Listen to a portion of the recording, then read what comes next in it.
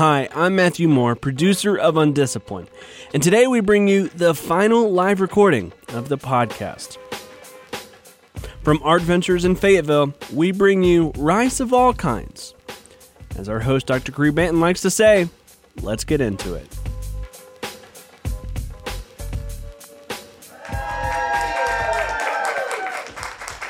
Thank you so much for joining us this evening, our other two episodes. The first one looking at Black erasure in Northwest Arkansas, and our second one that just went on Wednesday looked at food insecurity in Northwest Arkansas. So be on the lookout and on the listen out for those on KUAF NPR.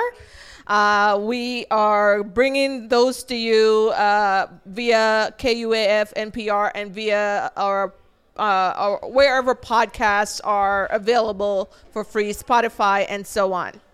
Now, our third installment looks at something which, I am very fond of. I'm very fond of, and I'm sure you are too. That's why you're here. I know you all are here to look at art, but cook the food and they'll come, So I'm very happy for you to be here to look at African foodways and particularly how that manifests through rice. A lot of us might know the connections between Africa and chocolate, right? We know that African cocoa beans are responsible for the majority of chocolate produced on the world stage. So Côte d'Ivoire and Ghana are two of the largest producers of cocoa.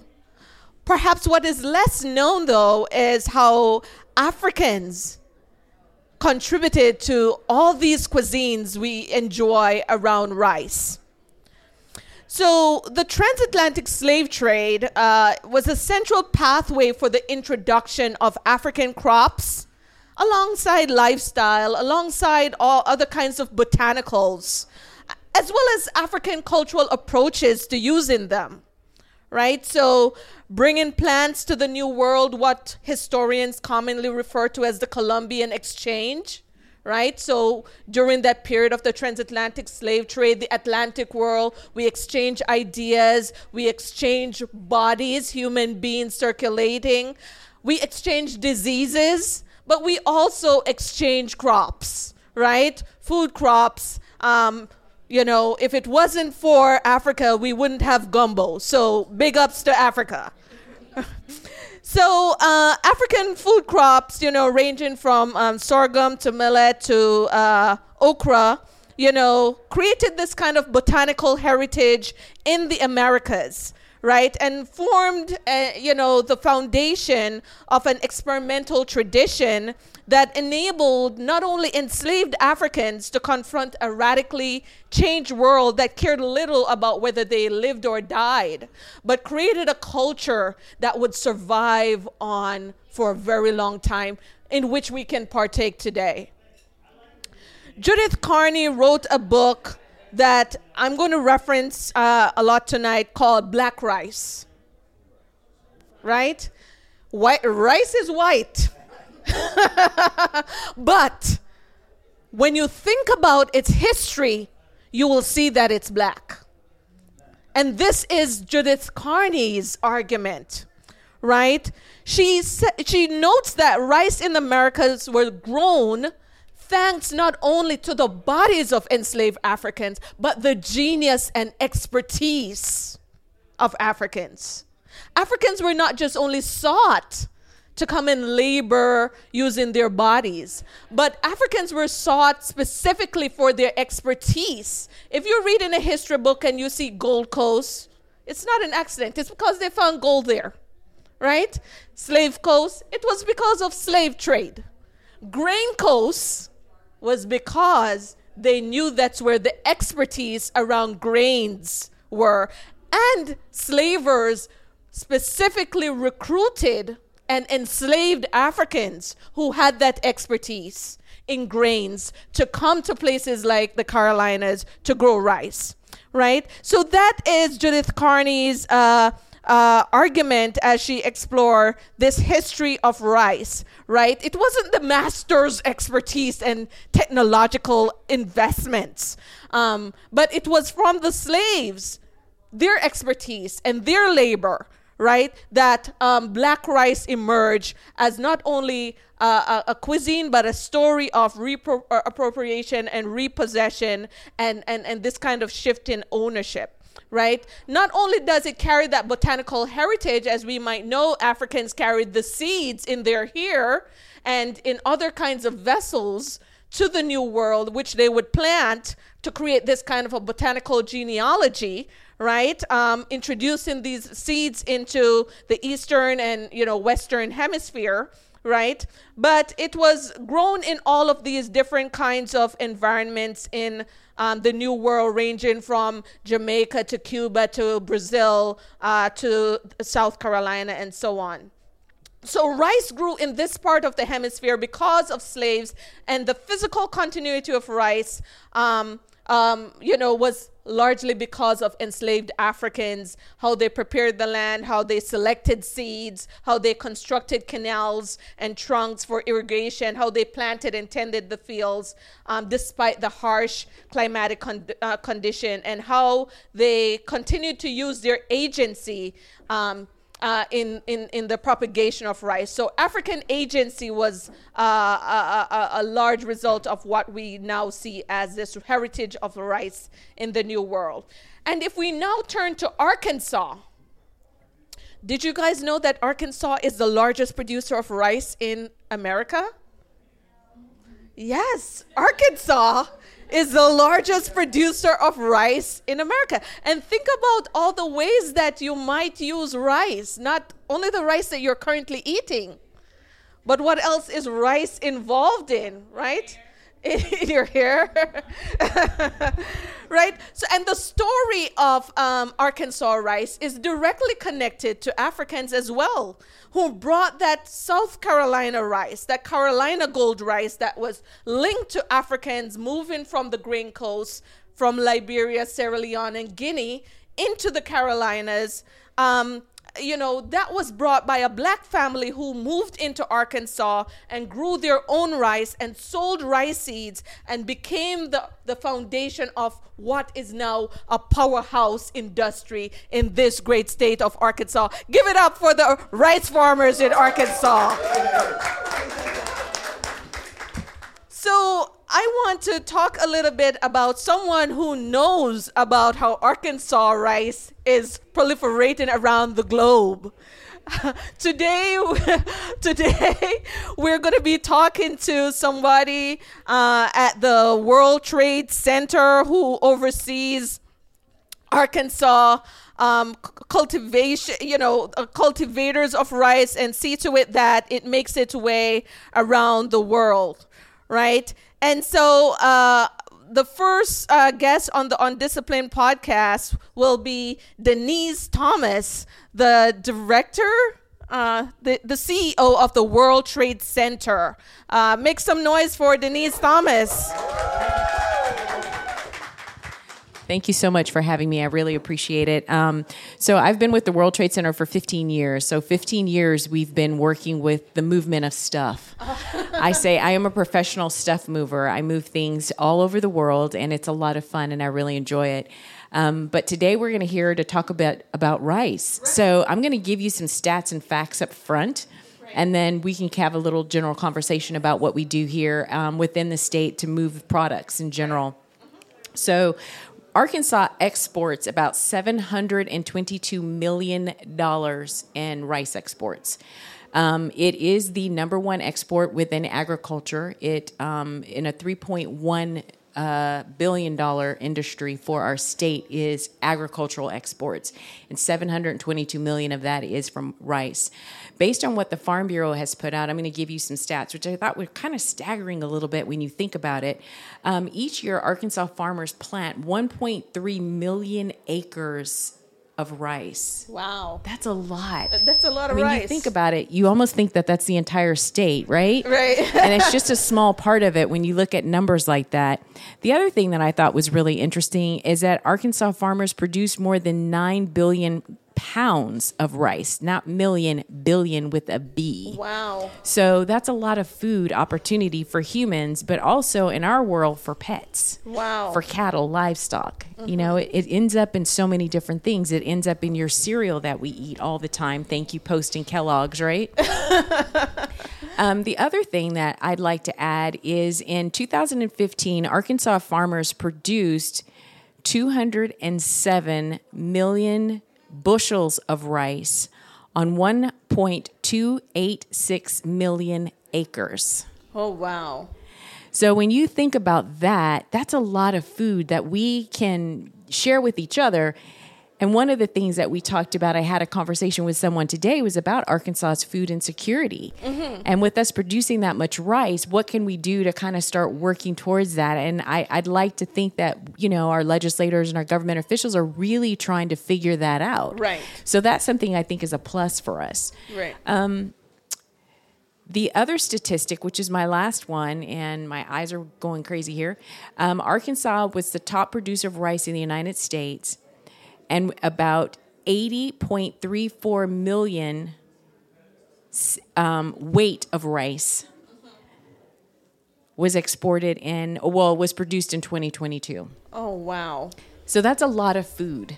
Oh, wow. So when you think about rice comes in many forms. There's many species of rice. The thing that I think is really interesting is when you get to visit a rice mill and you see what really is happening, you end up with rice bran, which is basically the dust that comes from the rice, which is a food product that goes into pet food or can be used in other things. You get rice oil, which you don't even think, but that comes from rice as well, which ends up in pet food and can end up in beauty products. We get rice juice, which black people use to wash their hair. Yeah. So there's all kinds of things that come from rice. So literally everything that the rice itself produces can be used for something. Now I'm learning that rice straw can be used for more than just chicken feed or going into a chicken house, because the husk goes into the chicken houses and is used also for waste from the chickens. It's also put into food products for cattle. And then the grass that comes from it can now be used as a form of fuel or for other things as well. Wow. So rice in its concept, from beginning to end the supply chain, every piece of it can be used for something. Very dynamic product. Yeah. Very dynamic. So I'm wondering about, you know, how much of Arkansas rice, would you know how much of that is feed in, say, other states like Texas? Well, Texas has its own rice production, but it's minimal. I mean, we still produce the most. You have Louisiana, Mississippi has rice, and my notes here. Mm-hmm. Yeah, Louisiana, Mississippi, Texas does minuscule. I mean, we really are the powerhouse when it comes to rice. So what are some of the companies in Arkansas that are involved in rice production? Or Riceland is the largest producer, but they have a co-op. That's the word I'm looking for. The word escaped me. That's a cooperative. So there's many farmers that go into Riceland. And then you also have Producers Rice, which does very similar thing as a cooperative that with rice farmers and works with them. And then there's several other companies from there that are varying in sizes that are here within the state. We are able to move so much food and so much rice because the state is really designed and has worked really hard. You have organizations like the Farm Bureau, the rice associations, your AEDC offices, your governor's offices, your legislators in the federal level. Everybody works to help move the products that we have here, and rice being one of them. Okay. So internationally, where does Arkansas rice end up mostly? Oh, now that is a good question. Right. So statistically, we sell more product across the board to Canada and Mexico. Whenever you have trade, you're NAFTA, always going to move. Whatever the new you're thing always is. going to move to your neighbors first. So rice is always going to follow that same pattern, and then it's going to go on from there. Now, we do have a rice producer that's now moving stuff into Japan and selling rice specifically to Japanese market. You have a few people that are selling into the China market, which is very small. It's a small number of people, but that's something that's happening. But those are anomalies, not necessarily the norm. Canada and Mexico are always going to be your top. Okay. What about Africa and Arkansas? 2 A's, double A. So African Arkansas is going to vary a little bit, and it's going to be trickles. It's not going to be a whole lot. That's something that we're actually looking at, and I'm having a conversation in Montreal in a couple of weeks about that very thing, because I do think that there's opportunities for us to export more rice into Africa and to the continent.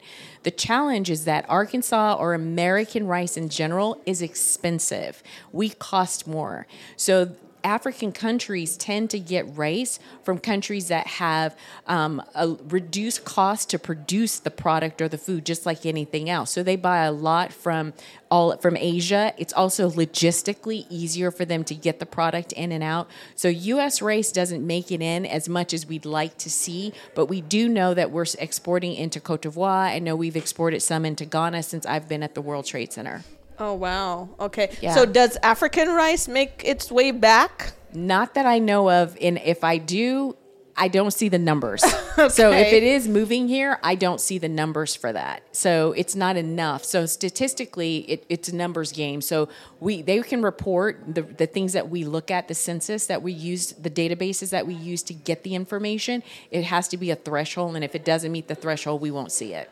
So when you mentioned earlier about legislatures, and I know that they recently had the convening of African heads of states at the White House, was rice being discussed? Is that a part of the I'm going to partnership? go with yes, it was, because it's a part of food security, but I wasn't at the meeting, so I can't speak to that specifically. But what I will tell you is that when we go to the United Nations and we have conversations with different government officials across the board, rice is a staple for everybody. And rice is something that everyone can understand. What's interesting is that different markets will only resonate with specific types of rice or the way that the rice is processed. Right. So most African countries want parboiled rice. Oh. Our rice is something it's a process that's done, and it's milled differently, and it's not parboiled, which means partially cooked. Right. So different markets want different types of rice. So you have to get the market prepared for the type of rice or the species of rice that you have, because you have all these different, aromatic rices, and then you have brown rice, white rice, long grain, short grain, and all the stuff in between. So each market has a culturally affinity towards a specific type of product. Okay. Oh, wow. Wonderful. Well, don't call any names, but I know that there was some plastic rice in Africa. Yes. Some time ago. Yes, so and that was a problem. Send me a note, because I'd like to know.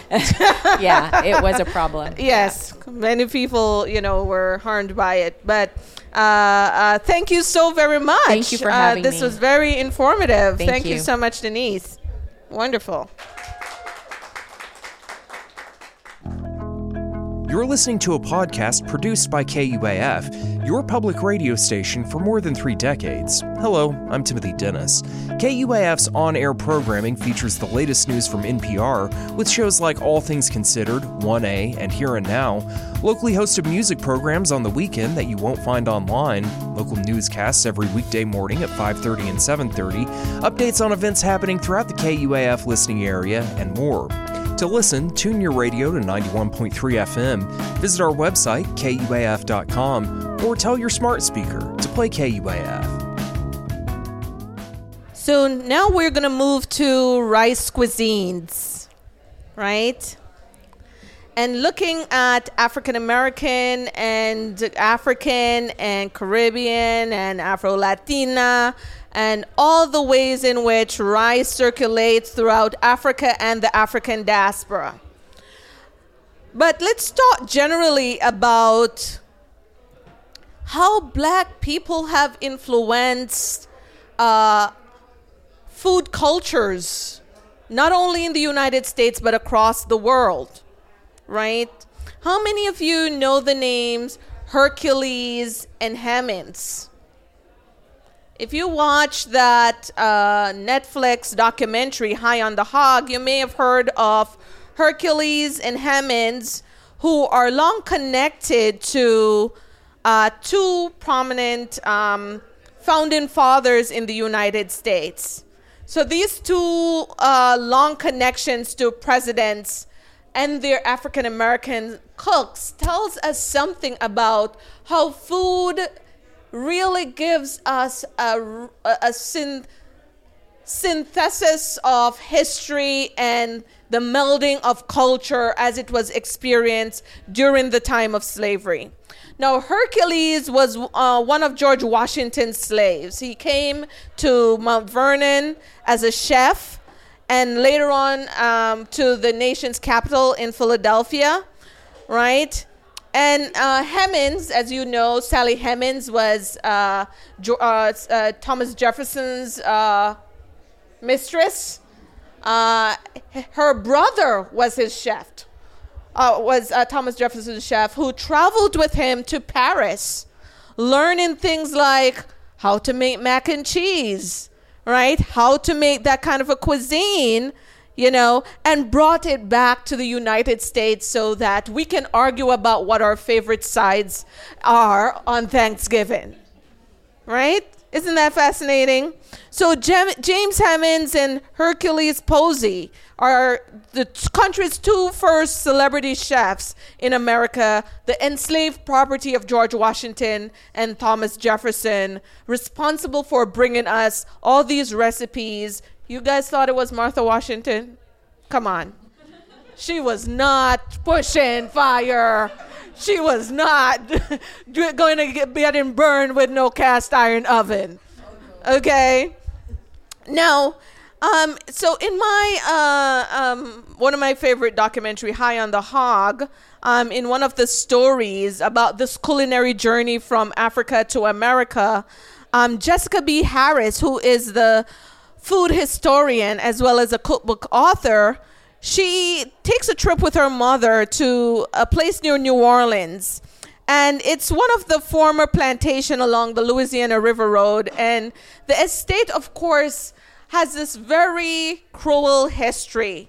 And Harris, of course, an African-American, speculates aloud that much of the place was built by slaves, like much of America, right? And this draws a response about the artistry of the place from her mother, right? Who says what beauty they created for people who thought we were nothing but goods, not even human beings, right? So this observation, right, kind of tells us a lot. It's a kind of connecting thread and is at the very center, if you think about it. Something in African American culture that comes to be called soul food.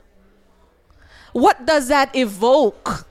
The beauty and the artistry that went from people who were suffering a cruel fate to bring such an impressive cuisine that would last to present day, right? So if we look from the South, from all the way from the Carolinas from Creole to Cajun, to all the flavors that Black people brought to dishes in America, in restaurants, right, all across the world. It tells us really the story of African American and African diaspora cuisine. The gumbo, which I mentioned earlier, the melting pot of not only Louisiana cooking, but of African diaspora cooking, right? Because gumbo comes from okra, which is from Africa. And it was a thickener for all soups, which across the diaspora you can find in many cultures. In Jamaica, the one pot, for instance.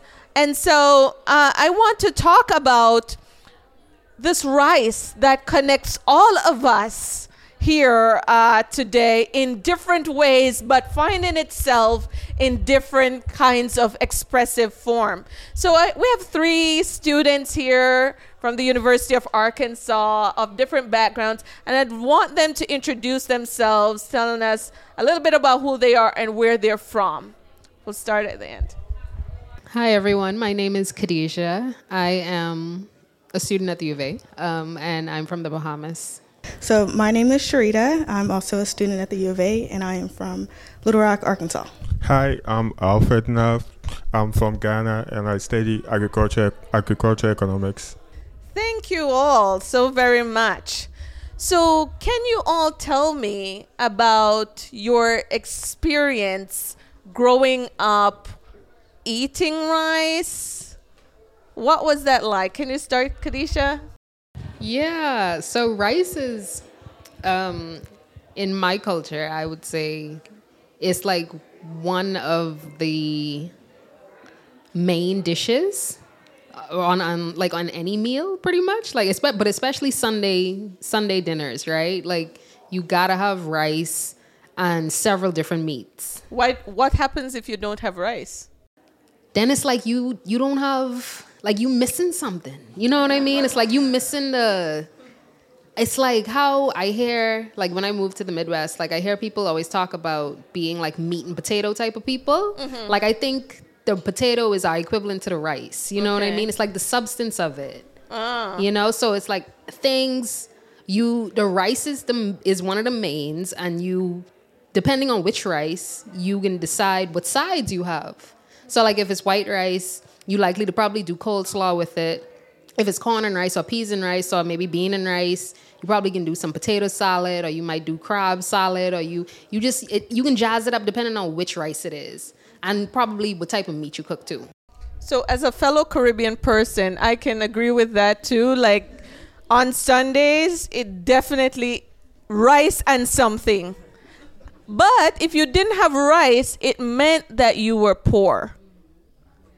Like, if you were to eat ground provision, right? And ground provision in the Caribbean mean yams, and African Americans, I'm not talking about sweet potatoes. I'm talking about African yam, right? Yellow yam or another kind of yam. But if you were to have ground provision or dumplings, not chicken and dumplings also, dumplings made with flour dough, or, something else other than rice and peas and chicken, which was one of the dishes we're having today, then it meant that you had slipped to a station in life that probably, was not Jamaica is a British classist society, and food is one of the way in which class is expressed. So if you didn't have rice, something was happening to you on a Sunday. Yeah, yes. No, I agree. And I think too, like, you were talking about the types of rice, like, it really gets, you could go to war with some family members if you cook parboiled rice and your family ain't a parboiled family. So you really gotta know your audience. Wonderful. Sharita, what about you? Your experience growing up with rice? Well, I think it's the same for me for Sundays. It was always a rice day. But it would start in the morning for us. We would have sweet rice. And I tried to explain this to Terrius, and he was like, I've never heard of this before. This isn't a Southern thing. Yes, it is. So it's just rice with a little bit of butter and then a whole lot of sugar. At least for kids, you put a lot of sugar. And it was just like, not as sweet, I guess, as grits or something like that, but it was more, I don't know, like easier for kids to play in, I guess. I understand what you mean, because we have like a rice porridge. We have a rice porridge in the Caribbean, and I think the Indians also have a rice dessert. If you ever go to a restaurant, Indian restaurant, and you get the rice desserts with the sticky little raisins and the little nuts in it. Oh, fire. Yeah. Fire. But they put condensed milk in it. Yeah. And so I think that's probably similar to what you're talking about. So we would have that rice porridge that is boiled in maybe coconut milk or another form of milk with nutmeg and cinnamon and all of those spices, and then sweetened vanilla and sweetened. And perhaps that's the African American version of that in the morning. So in the evening, what's the rice like? Oh, geez. Okay, so rice really is like the side item. I know my mom will say, if there's no bread in the meal, then she didn't really eat. But also, if there's no bread, then there's no rice, Sometimes they'll double it up. You have to have some rice or like a potato or a piece of bread to really tie the meal together, because it kind of stops up all of the other flavors. And so it's like it's the best way to help you finish your entire plate. Okay. What about you, Alfred? In Ghana, it's a little bit different. It's more a staple for the middle class and up, because most people outside Accra would say they are more into the local foods, which is soup, the soup and the fufu and stuff. But the working class should, most of the Ghanaian meals, it takes a lot of time to cook. So if you are part of the working class, you have to go back to rice, because if you have a rice cooker or a pot, you just put it in and do something else. But if you want to cook fufu, which is from cassava, it will take you like 4 hours. But and all that pounding and all that. so someone like my mom, she's a rice lover because it's convenient for her. So she doesn't have 4 hours to wait every day. So sometimes she's maybe when she's doing something for you, she puts the rice in the rice cooker. That's it. Comes back and gets it. But someone outside Accra, like if your grandma is outside Accra and she comes to visit you, and you give her rice, and someone else comes, she can tell the person that since she came home, you've not fed her. because like outside Accra, outside the big cities, rice is not their go-to meal. Like it's maybe for lunch, but for supper and breakfast. But for us, like when you have to go to school early, yes, like rice porridge, we make rice porridge. We make rice and stew for lunch and jollof. And so we have a lot of sauces you can eat with rice. So it can be just plain rice, but you have like soup, sauces, like that's the diversity. So you can eat rice like 14 times in a week, but you are not eating the same rice, because it can be rice with oil, rice with shito, rice with, and the shito it can rice with contomé, rice with soup, right, and the soup it can be pan-oiled. Yeah, so you can eat rice 3 times a day, but it's totally 3 different dishes, and that makes it like special. That makes it diverse enough for you to eat. Yeah. Okay, so I'll start over here now. Did you grow up learning to cook rice? Definitely. It's not a gendered activity. So back to my mom. My mom she was a busy woman, so when she gets home, she grabs the one she sees first to help in the kitchen. So there's no female, there's no male. The person she sees is the person helping her, and she doesn't discriminate. You used to try to hide, huh? Yeah, but you get tired of hiding, and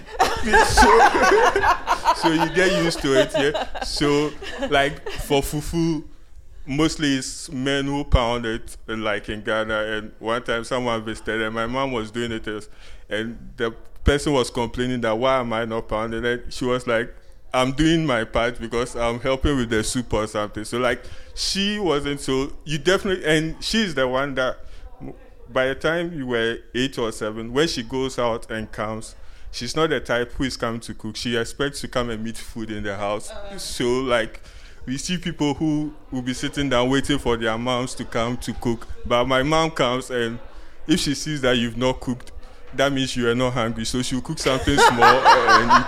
Yeah. What about you, Sharita? When did you start cooking rice? When did rice enter your maturation process of maturity? I don't know. Well, I've always known how to cook rice. I don't have a rice cooker. I probably should invest in one. MacGyver over here. And I really should invest, because different rices, you cook them different ways. And so, like, if you cook it wrong, thinking that it's a different type of rice, you're... So in Jamaica, and sorry, that's where I'm from, so I'll have to keep referencing that, but men will say you're not fit to be a wife unless you can cook rice, and cook rice well, right? And so cooking rice well, I know that means different things in different cultures. In Jamaica, we don't cook rice soft. So if it looks like a rice porridge, you're going back home to your parents.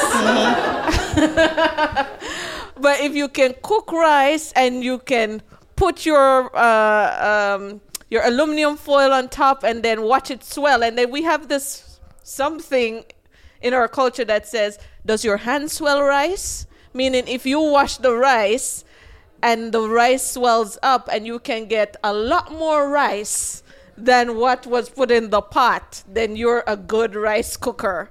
But if if your hand's not a good rice, well, please don't come near to the pot. So those are the standards, and that figures into, the consciousness of Jamaicans where rice is concerned. What about you, Kadisha? What about the Bahamians? Well, I think the Bahamians are very similar to the Jamaicans in that sense. Oh, dear. Like, you...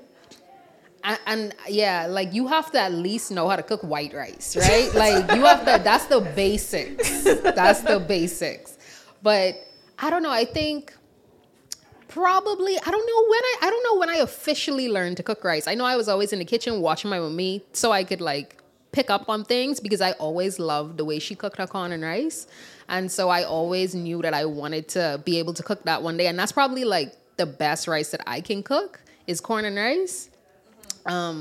Because I moved away from home when I was 20. It's been like 8 years now. And I think it's just one of those things that just kind of keeps me tethered to some aspect of my culture that just feels like home, So today you have 3 different kinds of rice in your plate, right? You have jollof rice, right? And you all might know jollof rice as, oh dear, I'm sitting next to a Ghanaian.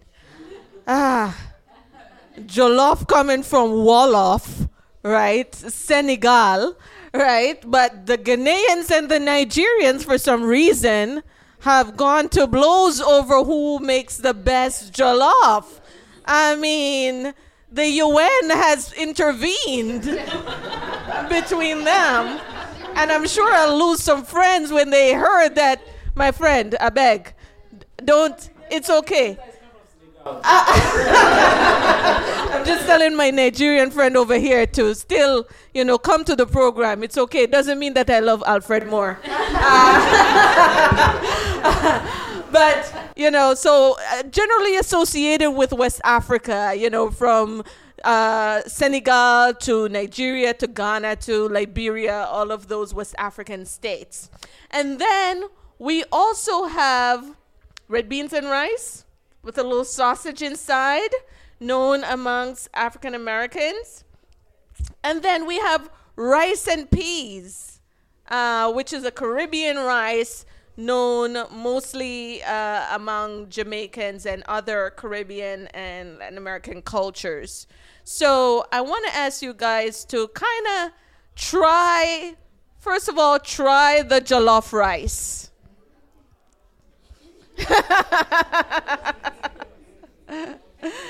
Try the jollof rice. Okay. Is it spicy? It's not spicy? So, not for Alfred, because he grew up eating jollof rice. For Sharita and Kadisha, when was the first time you tried jollof rice? And what did you think of it? My first time was when I was in Texas for undergrad, and I had a friend from Ghana prepare it for me. And I mean, it was very similar to some of the ways that we prepare our rice back home. Right. So it had a sense of familiarity for sure. Mm-hmm. But it had much more flavor and character, I would say, than rices that I was used to growing up on. I like that, flavor and character, because that's the best way to describe it. Yeah, it has a fuller body of yeah. I think the first time I had jollof was maybe 2018, 2019. It was at, I think, an event for the International Students and Scholars Office. I think Alfred. Was it the Nigeria Day? No, it was Ghanaian. It was Ghanaian jollof rice, and Alfred was there. He witnessed me take my first bites, and I was just like, so what do you think? What? I mean, it's unlike anything I have in African American culture, where you just have rice as the main part of the dish with the toppings, I guess, depending on which countryman cooks it. But I would describe it as a full and a lot of character and a lot of flavor. So, Alfred, you've actually made jollof rice for me before. How do you make your jollof rice? Inquiring minds want to know, Alfred. Yeah, give them the recipe. So back home, we they say we cook with the ancestors in your mind because. Oh dear, Alfred, I beg, Charlie. Don't tell me the ancestors say to pour until they say to stop. Yes, so you have to listen to the ancestors when they say stop.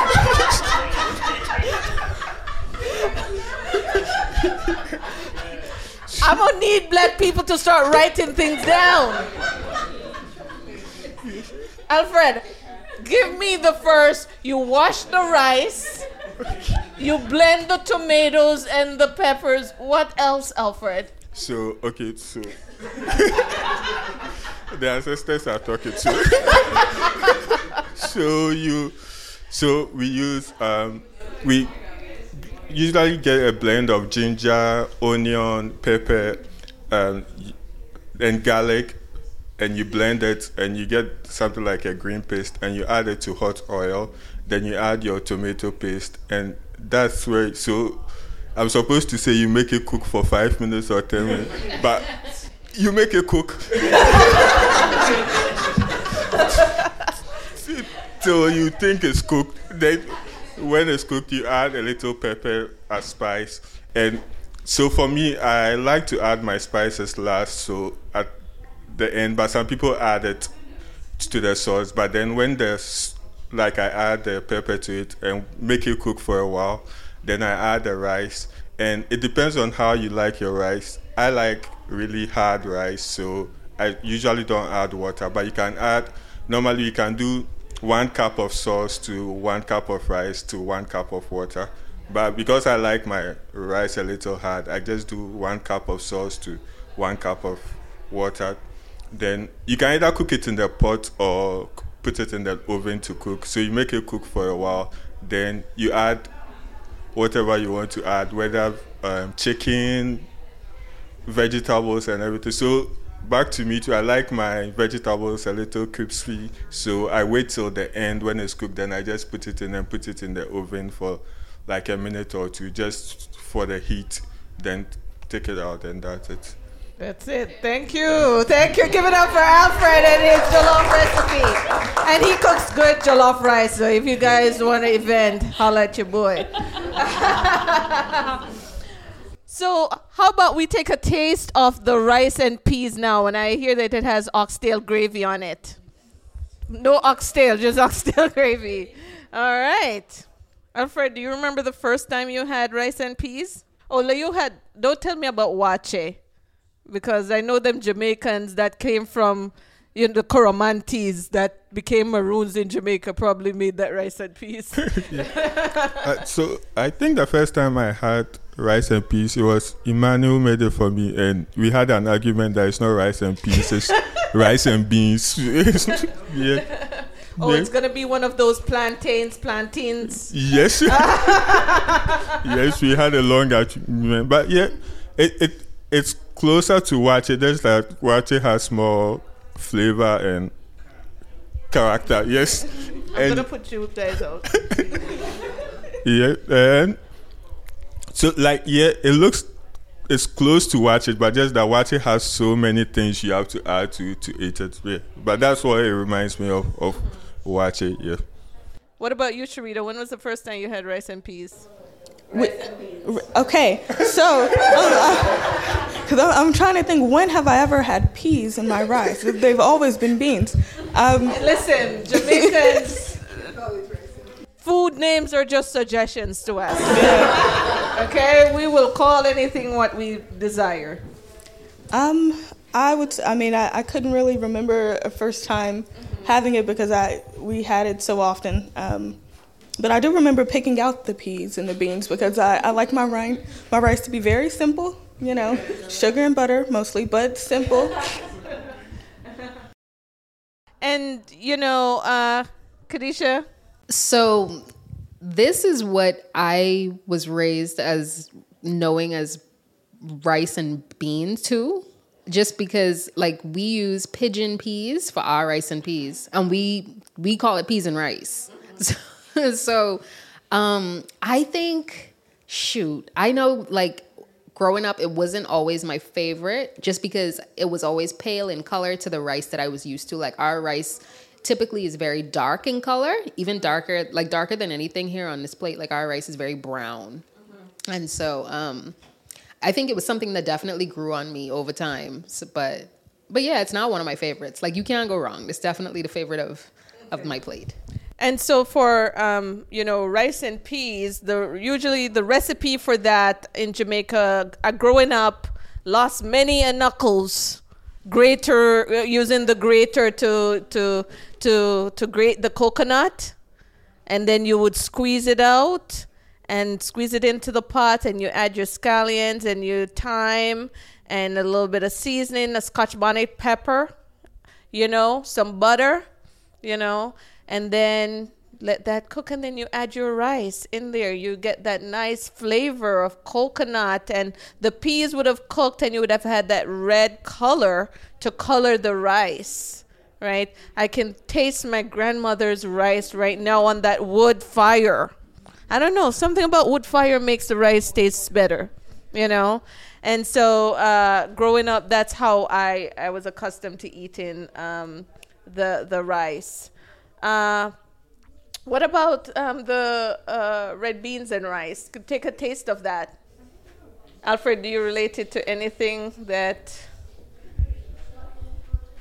you have in your? And I should mention that the rice and peas Jamaican, that what I was referring to, talking with Alfred about, was that in Ghana they have a rice called waakye, Waakye. And it's very similar. It's like rice and peas, but it's like a root that you put in the pot, and it gives it that color. And then you put in the beans, and it creates, So Tantimuni waakye was like one of my favorites in Ghana when I was studying there, because it was very similar to what I'd grown up with. But the red beans and rice, Alfred, when was the first time you had that? Today, it's my first time. Today is your first time.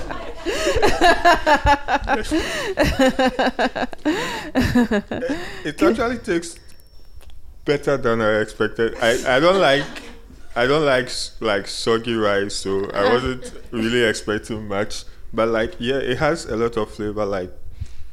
Yeah, you can taste the sausage in the rice too and all that. Yeah. Yeah, and a lot of people, because African Americans eat their rice in the gumbo, and I can't do that either. So I understand what you're saying. I don't like the wet rice either. I can't do wet rice. I have to eat the soup, and I don't eat it with rice.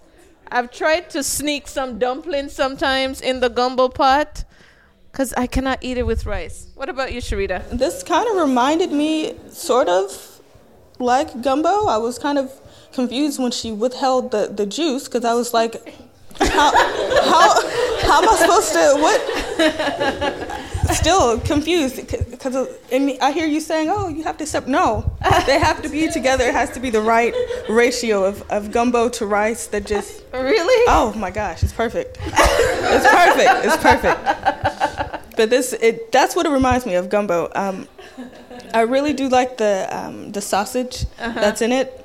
Honestly, that's my favorite part of a gumbo, is like the sausage. The sausage and the different meats inside. So yeah, it was different, I guess. What about you, Khadijah? So tonight was my first time having this kind of rice too. Oh, okay. And I stand with my Caribbean and African counterparts. I am not used to wet rice unless it's like in a soup, unless I'm intentionally eating it in a soup type of deal. So it was different, but I do like the smoky flavor, I will say. So I was pleasantly surprised. All right, wonderful. And big ups to Nate. Nate Secondhand Smoke, who made this for us this evening. Thank you all so very much for being great audience. Thanks so much for listening to Undisciplined. Our show is hosted by Dr. Corey Banton. A huge thank you to KUAF General Manager Lee Wood for her help with the live recording. And thanks for listening.